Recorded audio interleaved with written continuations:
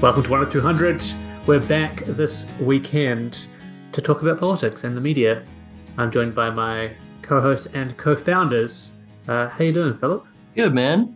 Yeah, it's the weekend somehow, so it can't be that bad, right?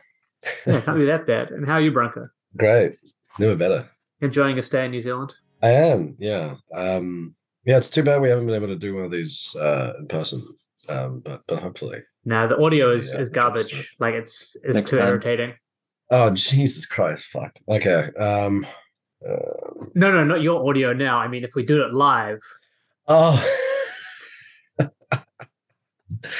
I just assumed. Yeah, and you know what? It's an assumption that everyone should make all the time if you're into podcast production, but that's not what we're here to talk about. We skipped a week last week.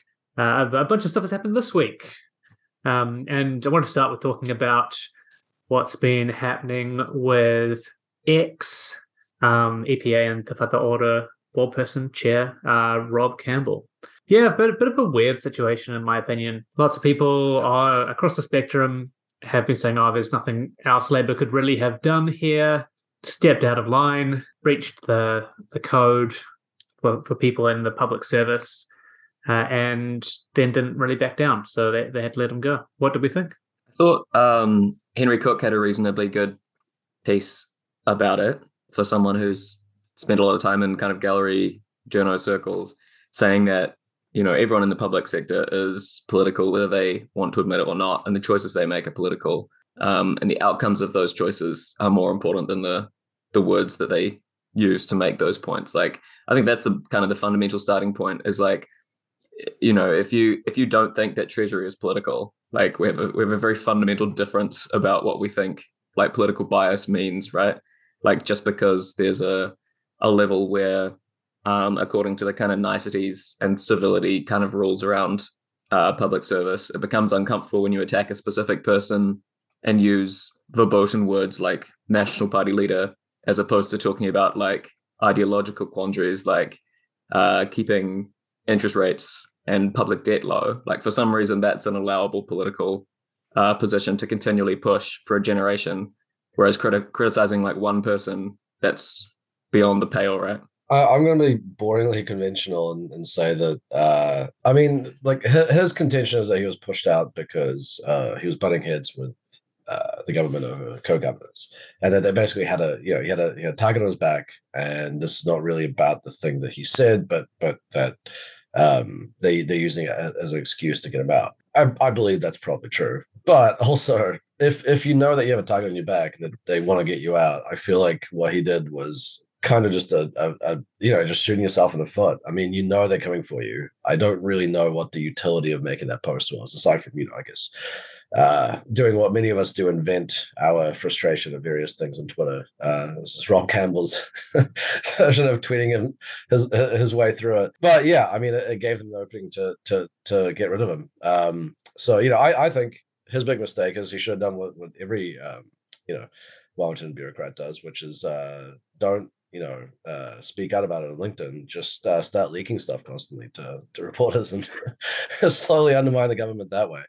I'm partly joking, but yeah, I think it seems like there's general consensus that he did breach his kind of the rules around impartiality by specifically talking about Nationals' plans about this. I think it's probably something it could have easily avoided. The unfortunate thing is, I think on the whole, it seems like at the same time people say that he was a pretty effective person in his role, and the person who's going to end up taking over for him is probably going to be someone who's more of a yes man, and who doesn't really criticize the government.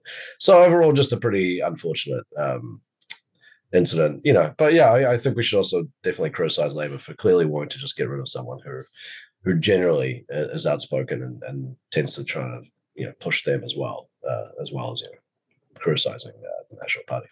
Yeah, I think we've seen Labour Party fight on stuff before.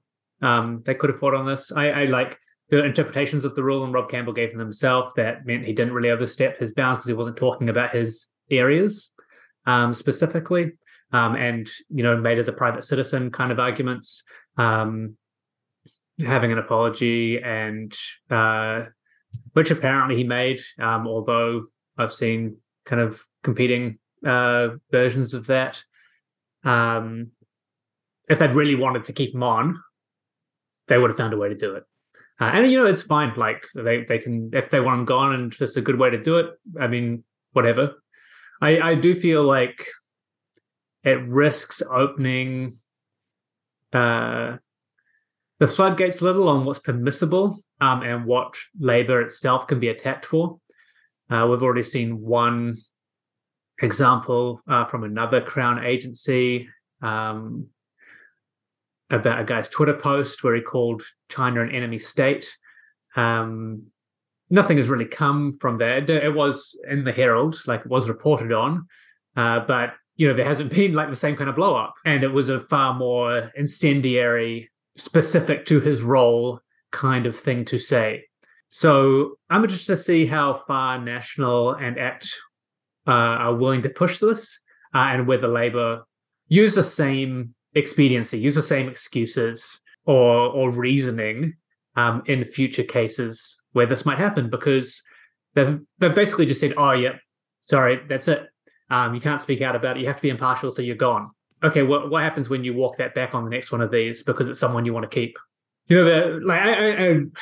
People have said, and I think it's a reasonable argument. They didn't want this to drag on.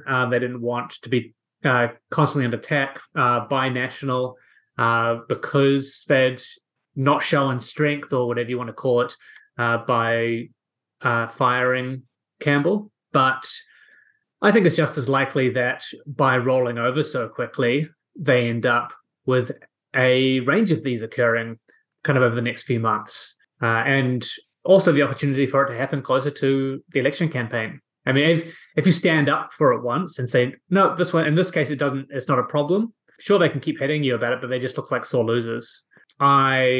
And you don't have to engage in it. You say, no, like we've seen this happen multiple times with MPs, right? MP apologizes, and then media might ask about it again, like, oh, but this person did this. Do you really trust their apology or whatever? And like, no, that's already been dealt with. We've got his apology and we've moved on. So, do we think that this is going to continue, or that Hipkins and Beryl have kind of nipped this one in the bud? We're not going to see any further issues in this. Yeah, look, I think that the Chinese, the example about China being an enemy state is an interesting one, because although we see that as more incendiary and much closer to kind of lighting an actual fire, I think probably a lot of mainstream pundits and people in both Labour and National wouldn't see that as such a flagrant line cross as they would complaining about a leader of the National Party. Like, that's the greatest crime you can commit, is like attacking an individual at the top of the natural party of government, right? Because that's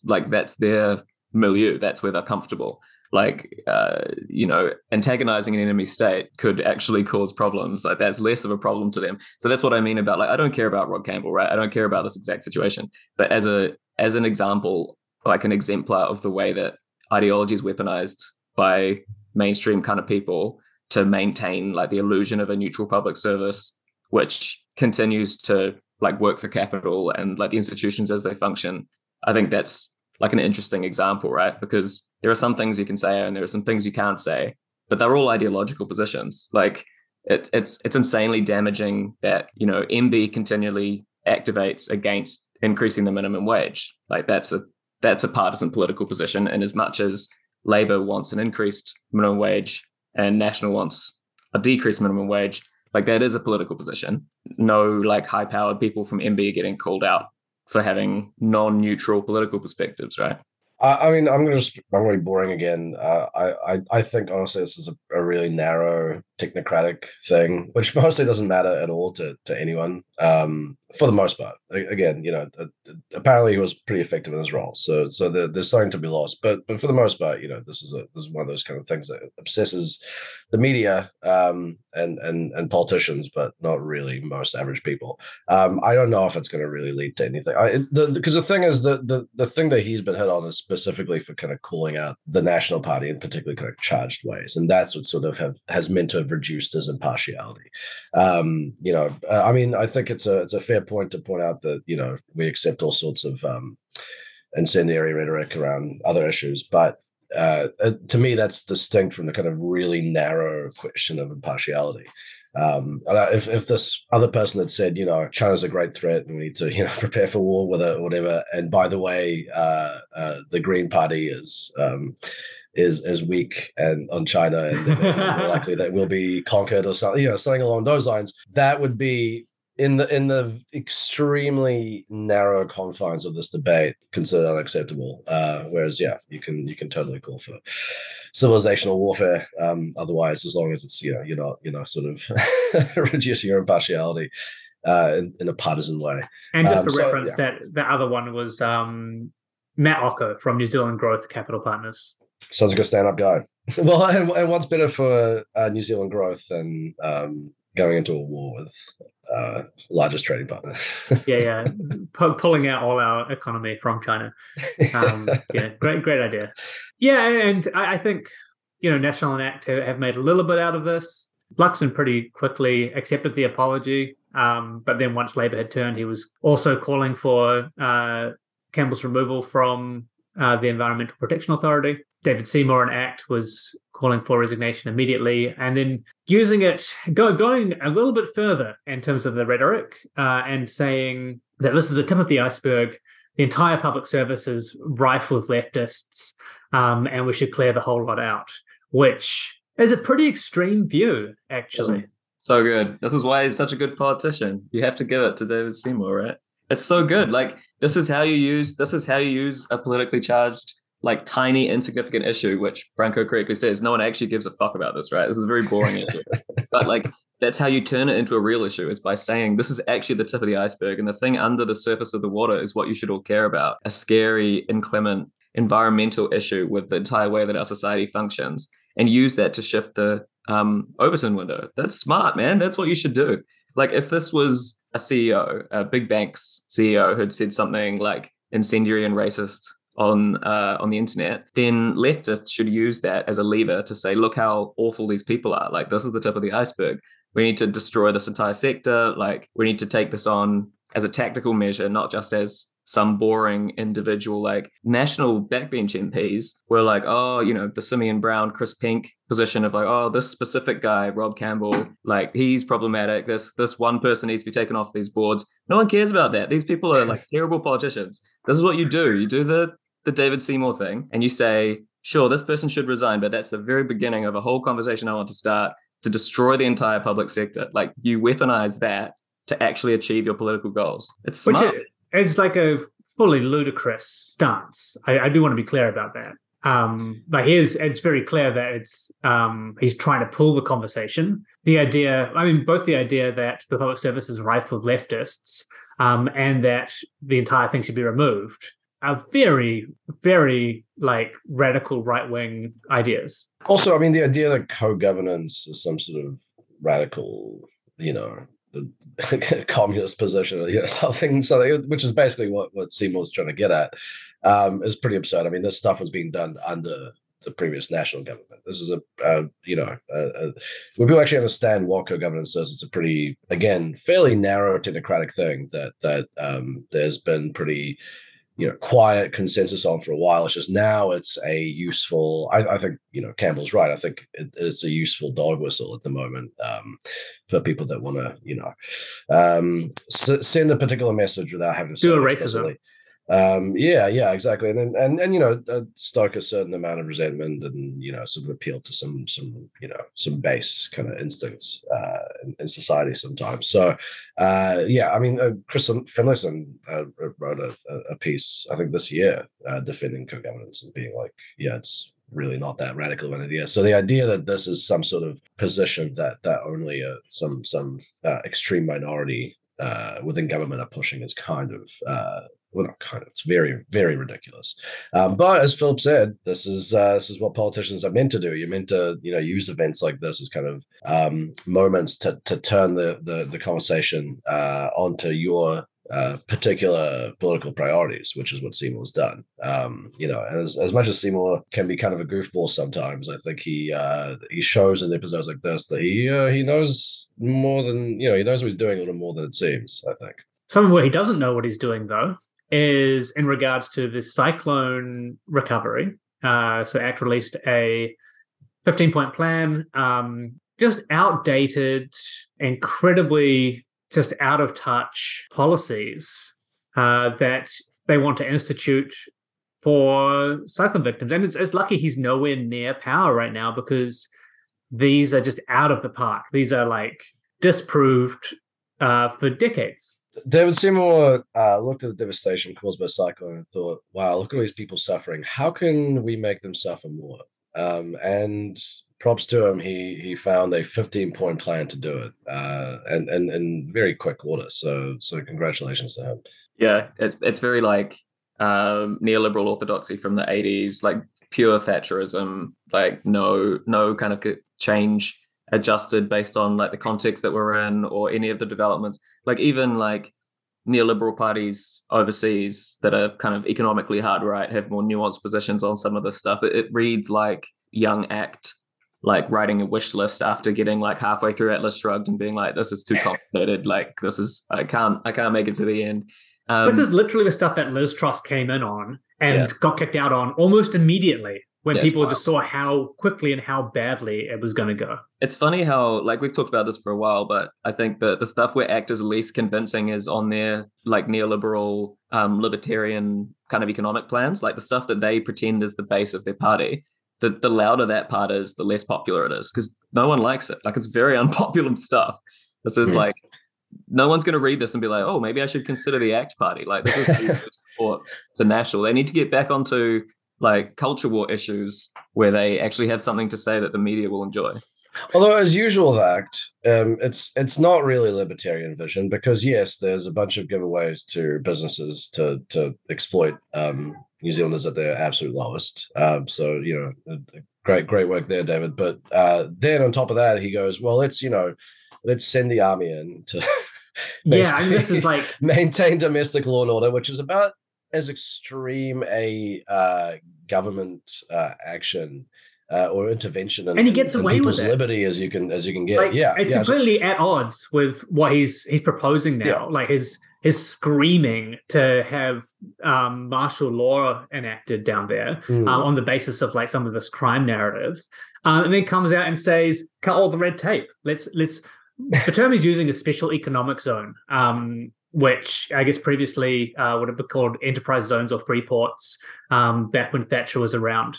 Like basically different rules for this area because of the disaster. He's saying it should last for about 3 years, but all the rules that he wants to instate are just terrible. It's like get rid of the minimum wage, like give businesses more ability to like just do things. So without regulation, which is probably something that you don't want in an area which has just been struck by a major climate disaster. Yeah, and also the free market, no fair pay agreements as well. I mean, that the two specific things you laid out that would be part of your special economic zones are low minimum wage and no fair pay agreements. So, very nakedly an assault on workers' rights. Using this disaster, again, one of the worst things that's happened to a lot of New Zealanders in their lives, to basically kick them while they're down. Yeah, it's using the free market, right? Like saying, what if the free market were to save us from natural disasters? And, famously, the free market, lack of regulation is going to mitigate from the next disaster. The main thing we need to do is deregulate the dikes, and it'll naturally create enough resilience that people will be safe. Yeah, I mean, and we should understand what these have actually meant in practice. They've been used for the past few decades, usually in the developing world, by the way. So not countries, wealthy countries that have fairly robust workers rights laws and the like that New Zealand does, but he wants to use that to basically to attract investment into New Zealand. Now the actual reality of these is that they found in the UK where they were done, that what they did was they didn't really attract investment from overseas to come into these areas. What they did was they siphoned off investment from surrounding areas, which then went into those particular economic zones. So what it really is instead of kind of being more competitive with the world, it's really just a race to the bottom within New Zealand that sacrifices one region of New Zealand for another. And in this case, the one that's that is supposed to reap these benefits is actually seeing a huge lowering of its basic living standard. So I mean that's what's actually meant in practice. And then I mean in countries like Cambodia and the like that have used these economic zones. I mean, again, what that's actually meant is that these places it's not just specifically fair pay agreements, but these places are completely exempt from basic labor laws around strikes and other industrial action. I mean, I think in Cambodia it was specifically that these zones that they're managed as businesses, and as one of their rules is you're not allowed to strike or do anything for however long the zone is in place. So not only would workers there just be ruthlessly exploited by whichever businesses decide to lick their lips and come in and take advantage of this giveaway by Seymour, but they wouldn't be able to do anything about it. And often what happens is these workers that come in there, they get used up and worked to the bone until they can't go anymore, and then they leave, and then a new batch of workers comes in. It's all very well and good for the businesses, again, that are the main beneficiaries of this, but for the actual people who are meant to nominally who are meant to be benefiting from this, it's absolutely disastrous on multiple levels. Max Harris had a little thread about it today, which is worth a read. And one of the reasonably amusing, sad but amusing things he's chucked in there is this research briefing from the House of Commons in the UK. Ironically, one of the things that the EU has noted about these kind of zones is that their special tariff and duty status has aided the financing of terrorism, money laundering, and organized crime. Yeah. They because it makes a place where you can kind of just get away with this stuff. Yeah, I mean, they become almost many, tax havens because they're exempt from every other rule, not just, labor laws, but also rules around, secrecy and the like that might exist in other parts of the country. It creates this incredible incentive for lawbreakers of all kinds to come in. I think the specific example that they cited as well was, that looted artifacts, for instance, from war zones in the Middle East and Africa would just turn up and so be parked there basically to get away from any sort of legal oversight essentially. Yeah, of course. I mean, that's what you'd expect, right? If you minimize the regulations, that's where shit's going to run downhill. That's where it's going to end up. Like, even in the short term, as you were saying, like if this is meant to be a short term kind of stop the bleeding measure for an area that's suffering, who's suffering more in that area? Like, let's acknowledge there's an internal conflict over resources. Is it workers who are currently on minimum wage, or is it people who want to open a new outlet of their business? Like, which one of these groups needs more short-term, like imminent relief? And acts obviously come down on the side of the business owner who wants to open a new branch of whatever, job creating industry, whatever disaster capitalism outlet they want to. Exactly. A new disaster capitalism factory to start next to the river. Well, that brings us to our third topic, which is some of the crime reporting out of here, because we're talking about a particular kind of business crime in regards to what could happen with special economic zone, but some of that's already happening in regards to wage theft, use of volunteers by businesses to do their cleanup, health and safety issues as well. But what's getting reported is this almost moral panic-like coverage of things like looting, which one seems out of touch what people are actually seeing on the ground with some of the police statistics.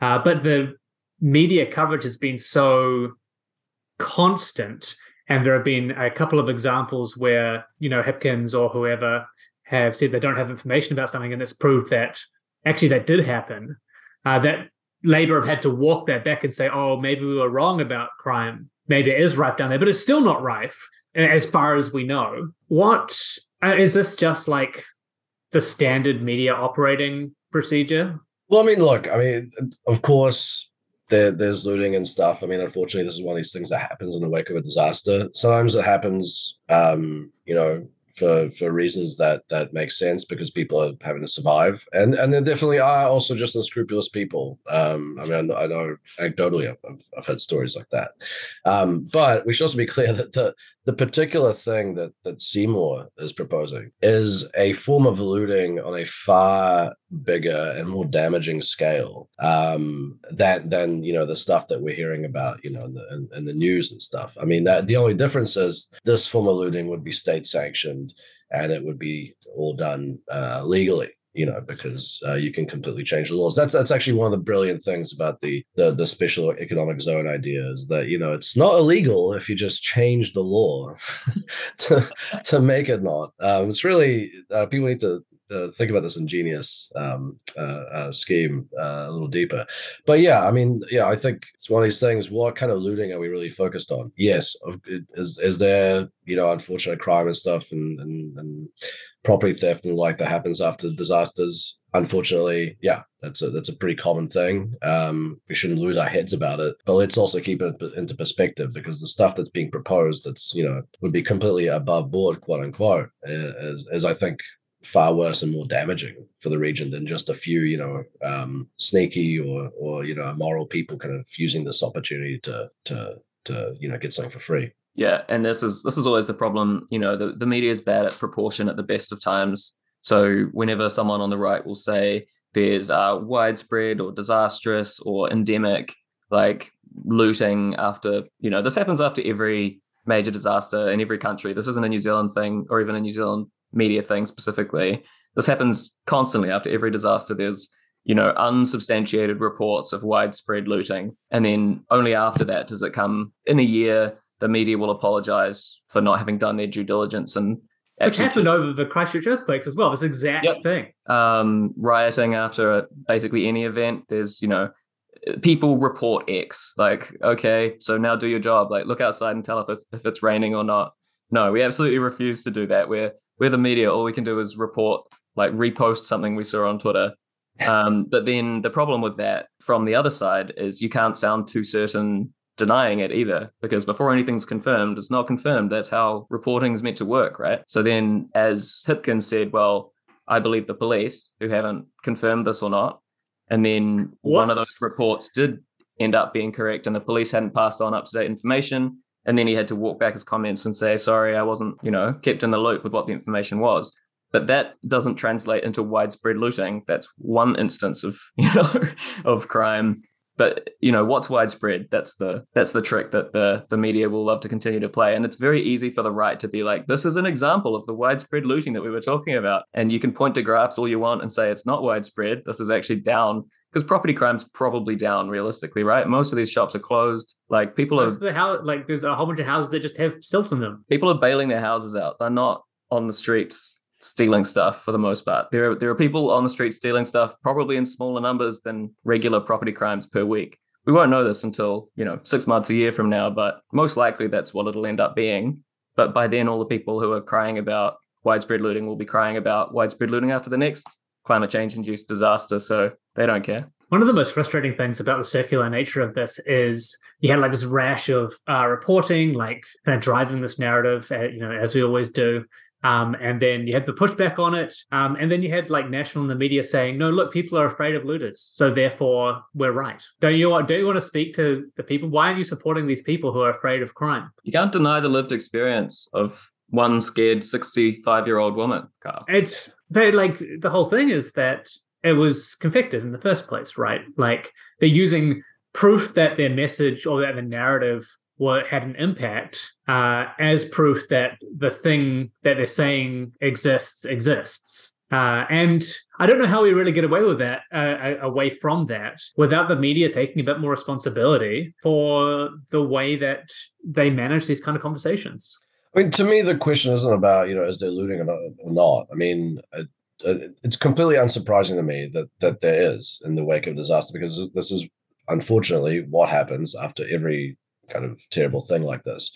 The question is it that at such a scale, it's so anomalous right now, and such a problem that it justifies, number one, ginning up the kind of panic that they're trying to do for very obvious political motivations, and number two, to justify crazy things like sending the military to keep order. I mean, the police, I think, have been pretty explicit saying that no, that whatever's going on is not that bad. There's enough police officers who can deal with it.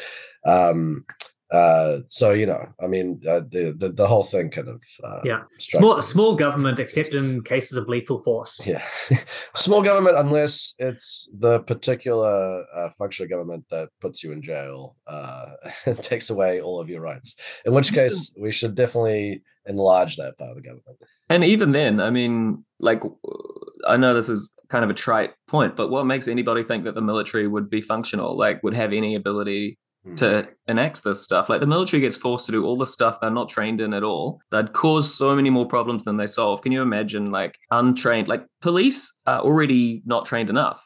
They don't have enough training already, like base level kind of beat cops, constantly break like civil rights laws and get the cops sued or like overstep the amount of civil rights that they're covering in any case. Can you imagine military people with zero training in that stuff trying to fulfill that same function? Like, we're talking about like years in the courts of trying to redress all of these rights issues that would be inevitably like destroyed. The military... No, but it's a special economic zone, Philip, so it was all legal.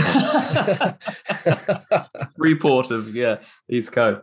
But like, the military already hated their role getting rung in to bloody look after COVID staying spots, right? And that was a much lower threshold in terms of like impinging on people's freedoms and being able to do certain things and not do certain things. And they're much closer to being trained in that than the degree of like nuance that you need to display protecting people from looting. Like, it's not a war zone. It would cause so many more issues if you were to roll the military out to do that.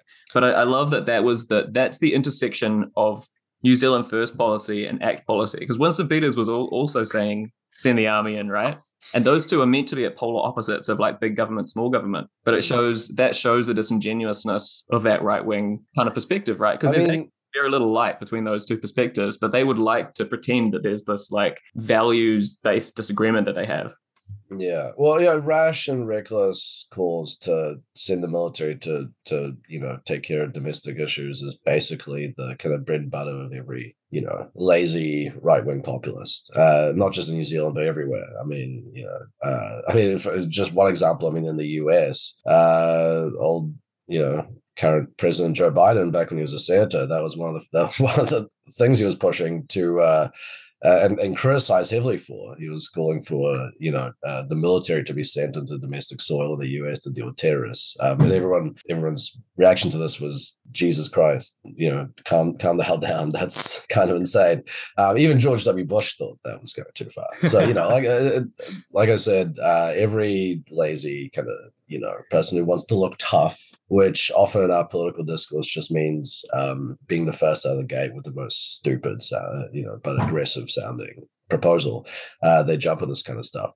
One thing that I did think was interesting in this whole discussion around crime and looting post Gabrielle, there's this ongoing, I think, I'll call it a panic in New Zealand, but all over the Western world and every kind of liberal democracy around disinformation. And there's endless amounts of ink and energy spent talking about how to prevent disinformation and the terrible outcomes it has. And I'm not going to adjudicate whether or not this counts as disinformation or not. It's a very elastic term that gets used nowadays, but to the extent that it is, I want to note that the disinformation is not coming from the kinds of stuff that people usually talk about when they want to, institute particular censorship regimes for the internet and so on and so forth. People usually talk about tweets and Facebook posts and YouTube videos and so on and so forth. I'm not saying that stuff doesn't exist, that might be exaggerating or over focusing on some of the stuff that's happened after the cyclone. For the most part, this stuff is being pushed by establishment sources, stuff that would not get touched under any sort of disinformation censorship regime. It's the National Party, its ACT, it's News Talk elected, ZB. elected politicians, News Talk ZB stuff, the Herald. This is where all this stuff is coming from. So if you disagree with it, I think I think this shows the weakness of kind of using these heavy-handed or relying on these heavy-handed kind of approaches to censoring stuff as a kind of solution to what are basically political debates that unfortunately we just have to try and win. I'm getting rid of all these like various Facebook posts and stuff is not going to stop Christopher Luxon from and whoever succeeds him from jumping on crime as a wedge issue in an election. Yeah, and we've talked about this for 4 years, right? Like the main issues around the wrong information being given to the electorate or society are coming from established sources. Part of the problem is that these sources have authority, and so more people believe them. And then we just call political differences, or we just call opinions. Great, but it doesn't change the actual facts on the ground. Just quickly, before finishing this one up, how many more times do we think David Seymour needs to take the mask off or be completely contradictory within the course of like 2 days before he stops being given just free reign by the press? It's no limit. He's invincible. He can't be defeated. The only way to defeat David Seymour is if establishment media have someone who's a better go-to. Like he's a mouthpiece. He's a useful mouthpiece for them, right? It doesn't like what he does isn't the point. Like they need someone who churns stuff out, will always have something to say, is very available, is like affable and problematic enough to rile up readers, gets hate clicks. Like he ticks so many boxes for them in a way that even like the less competent hard right national MPs just don't. Like he fulfills the perfect right-wing niche for a New Zealand politician and does it like consistently day in, day out, does so many press releases. Like I don't think we can understate the importance of constantly doing press releases. Like it's become a joke to the New Zealand media, but it's so useful. Like look how powerful it is. Every day when they talk to him, he can say, "We just did a press release about they did." Like it's so powerful. No, it's true. I mean, look, you have to think about this from the press's point of view, right? If you're a reporter, I hate to break it to everyone, but reporting news is not a particularly glamorous lifestyle or enterprise. Often you are overworked, under the gun. You're trying to meet a deadline. You're rushing to sometimes figure out what you even think about a particular subject because maybe you've been assigned to it and you have absolutely no background in it. And so, you're writing a piece about whatever the latest controversy, whether it's about Gabrielle or Three Waters or Rob Campbell or whatever. You're right. You're the nut graph, the most important stuff at the start. Then you need a comment from someone. You're looking around. Maybe you can't get someone on the phone. Do you need a comment from someone? Do you need a comment from someone? David Seymour's released 12 press releases about this just in the last 6 hours. I will just take out a snippet of that and put it in. Boom, Bob's your uncle, job's done. Do you need a comment? I mean, it's part of this is just kind of part of the way that the reporting conventions. You don't necessarily theoretically you don't need a comment from anyone. But if you're working under an editor, I think they'll want you to put something in there. And so again, you have to think about it from the journalist point of view. They want something quick at hand where they can point to and say, okay, here are the terms of the debate. And often those terms are framed entirely around what different parties say. So, on the one hand, you got Labour saying this, on the one hand, you got ACT saying this. Boom, I've got the polar opposites. If there's no one else who's throwing their hat in the ring to reframe this issue in some other way or talk about something else, then automatically you have now set the kind of spectrum of allowed discussion around whatever the particular story is about. Boom, there you go. In 3 minutes I've explained to you the way that consent is manufactured. And it's the same reason that Matthew Hooton gets into the media as much as he wants, is because he's always on the phone and journalists know they'll get a quote from him quickly, and that it'll fulfill the kind of narrative that they need. Like you're not going to need to go back to your philosophy textbooks to like interpret what it is that any of these people are saying. Like, this is all very much within the terms of how they already understand and constitute these debates. Like, it's much harder work to come from the outside in and be like, no, I reject the premises of this relationship between the state and like the populace. They're not going to put that in their article, you know? I just wonder like how willing they are to look like idiots by continually reprinting the stuff. Like it does make them look bad, and I think it is starting to get through to the electorate. I think people are seeing some of the stuff and going, wait, that is just a press release. Like, what was your purpose here? Why did you do this? Why do you exist? They'll do it forever, Carl. Yeah, it's the formula for writing stuff. It's here's what happened. What do people think about it? Right. Here's what one person thinks about it. Here's left-wing, or at least in the public's eye, left-wing party. There you go. You got on both sides. Think about Rodney Hyde in the 2000s. Like, there was no bottom limit to how ridiculous shit he could say. Hey, he's still writing, right? He still gets pieces now and then. So does Preble. But as wearing a politician hat, it gives you extra license to say basically whatever you want and get taken up straight away. If you're convenient and if you're willing to churn out some trash, I don't think there's any bottom to that. Well, you say that, but I will say Seymour's been smart to move away from his predecessor's pro-incest legalization position. I feel like that was not a particularly productive or politically astute piece of messaging from. Well, it was too principled. That was the problem, right? The less principled act gets, the more powerful. Yeah. He's also moved away from the pro-identity theft kind of stuff from his predecessors as well. So the pro-dead baby identity theft positions that is bold.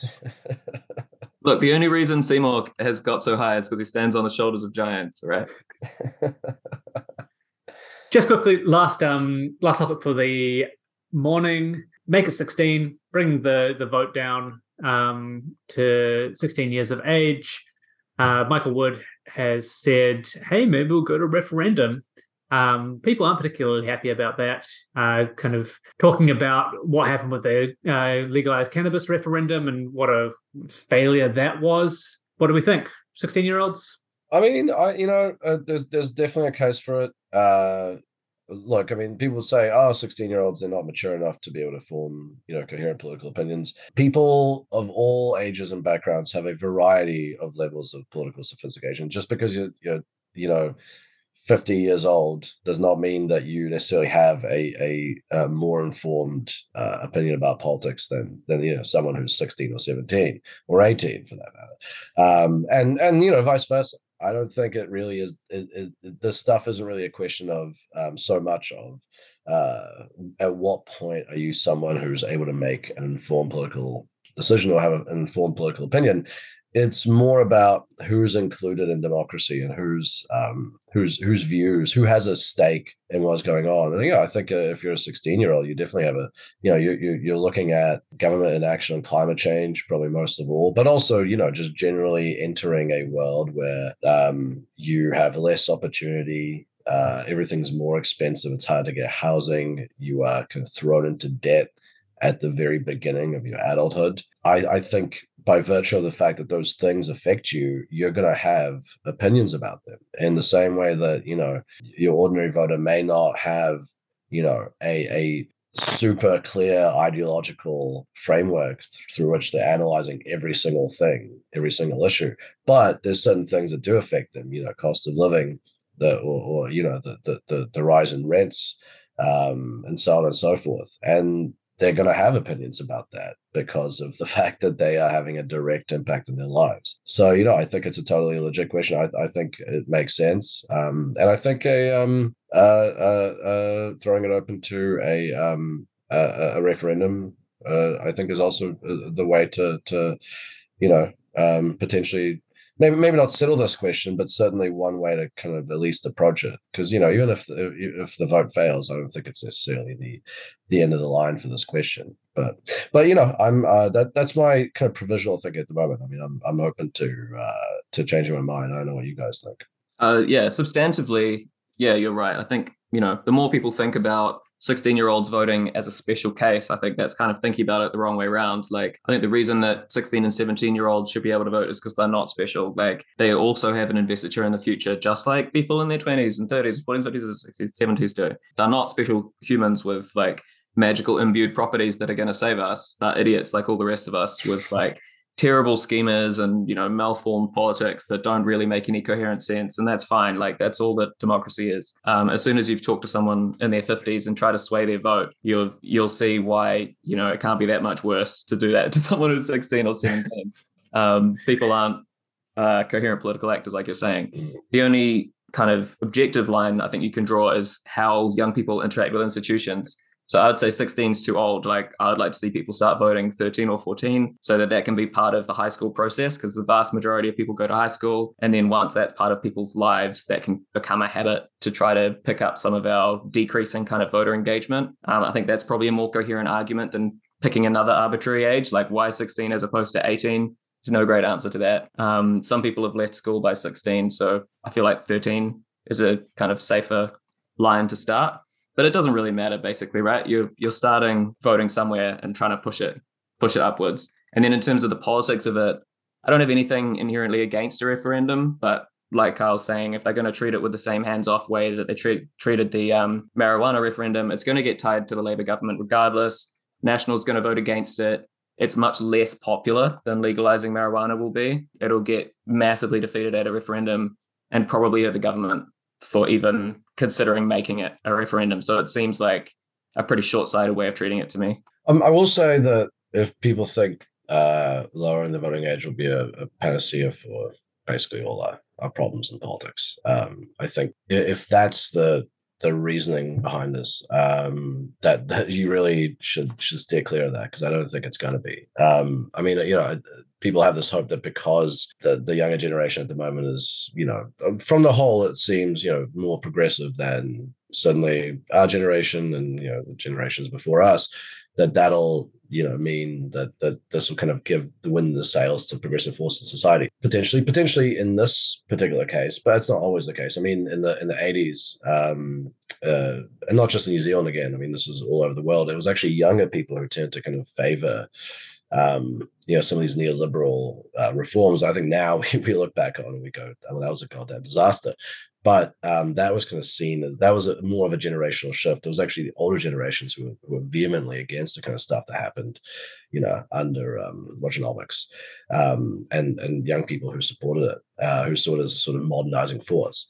So all that is to say that again, generational kind of politics is not any sort of inevitability, or you know, it does not only go in one direction, the direction that we want it to go. So, you know, I think if you're going to support this or whatever stance you're going to take on it, I think have that in mind. There should be some other principle behind this other than just sort of political expediency, because I don't think it's necessarily going to work out in the long term necessarily.